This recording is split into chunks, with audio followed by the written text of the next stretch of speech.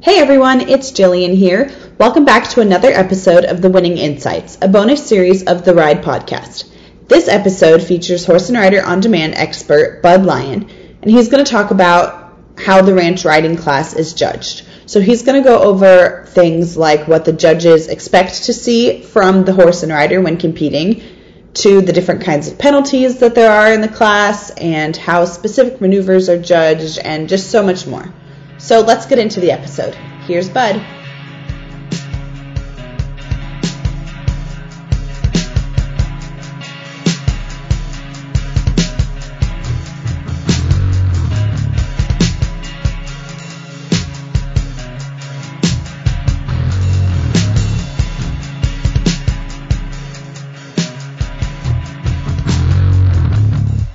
Can I explain how the ranch riding is judged? The ranch riding is judged, should be judged, in my opinion. This is my opinion. I don't represent AQHA in this particular conversation, but in my opinion, the ranch riding should be judged based on the horse that you think you would want to ride all day long.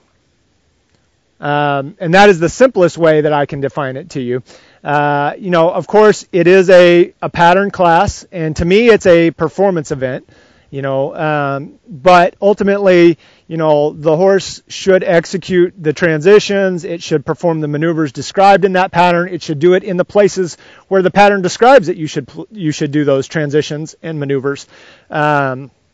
And, as long as it does so and still fits many of the descriptors that I just read to you in that rule book, then to me that is a horse that should be rewarded appropriately. And, if you have two horses that perform the pattern, equally well and admirably so, then, a lot of times personal preference, like any judged event, comes into play, whether it's consciously or subconsciously. As far as the scoring is concerned, it is a scale very similar to the reining. So you're going to start with a 70, a mark of 70. You have a scale that extends upward, plus half, plus 1, plus 1.5 for credit, and then your deductions are your minuses, minus half, minus 1, minus 1.5. Now, the penalties are different in ranch riding, and that's also something that, we should probably take a moment to discuss. If any of you have questions about the penalties, we can talk about that. But in general, as compared to the reining, I find that the penalties are much more severe in the ranch riding, and they are less forgiving to some degree. So, as an example, I had this conversation not long ago, but many of you who have a reining background know that if you run down and stop in your pattern in the show pen and you roll back to the right and your horse comes out on the left lead, you have what? The length of the arena to fix that, right? Before you get to the corner, before it's a penalty, right? It can still be a maneuver deduction depending on your judge in theory, but it is not an actual penalty unless you go around the corner of that arena before fixing it. The ranch riding is different. If you roll back to the right in a ranch riding pattern and you come out on the wrong lead, even for one stride, that's a 3-point penalty per judge. So, there is an argument to be had for show strategy when it comes to the ranch riding, as there is with reining in any pattern class for sure. But that is one example of a penalty that is much less forgiving compared to what we normally see if you do the reining event. Other penalties would be break of gates, which are fairly common, to see in the ranch riding. A break of gate penalty is determined by which gate you're in when you break, and by the number of strides that it takes before you can fix it and get back into the appropriate gate. So, for example, we have a 1-point break a gate penalty at the walk and the trot.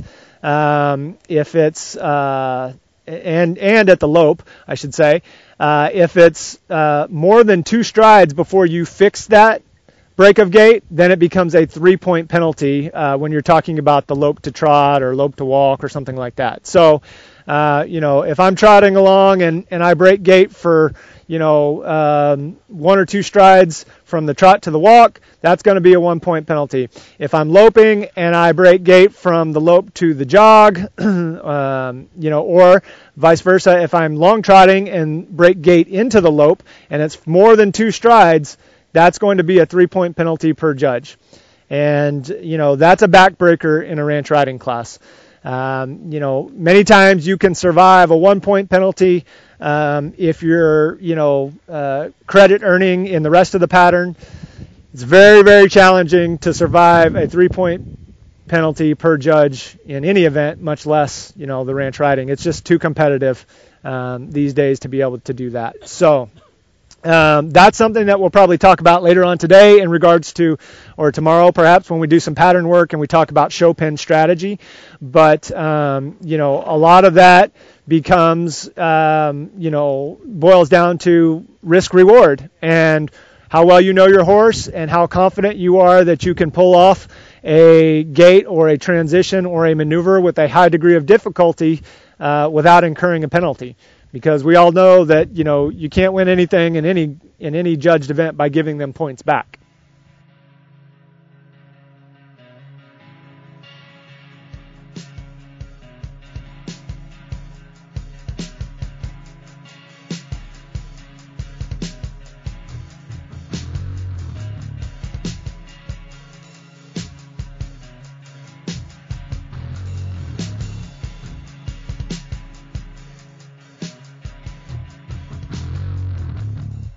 Thank you guys for tuning in to the Ride Podcast. We hope you enjoyed this episode, and please be sure to subscribe wherever you listen to podcasts.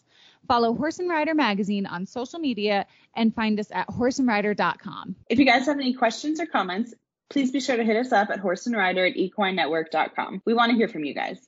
And if you like what you're listening to, be sure to leave us a review on iTunes.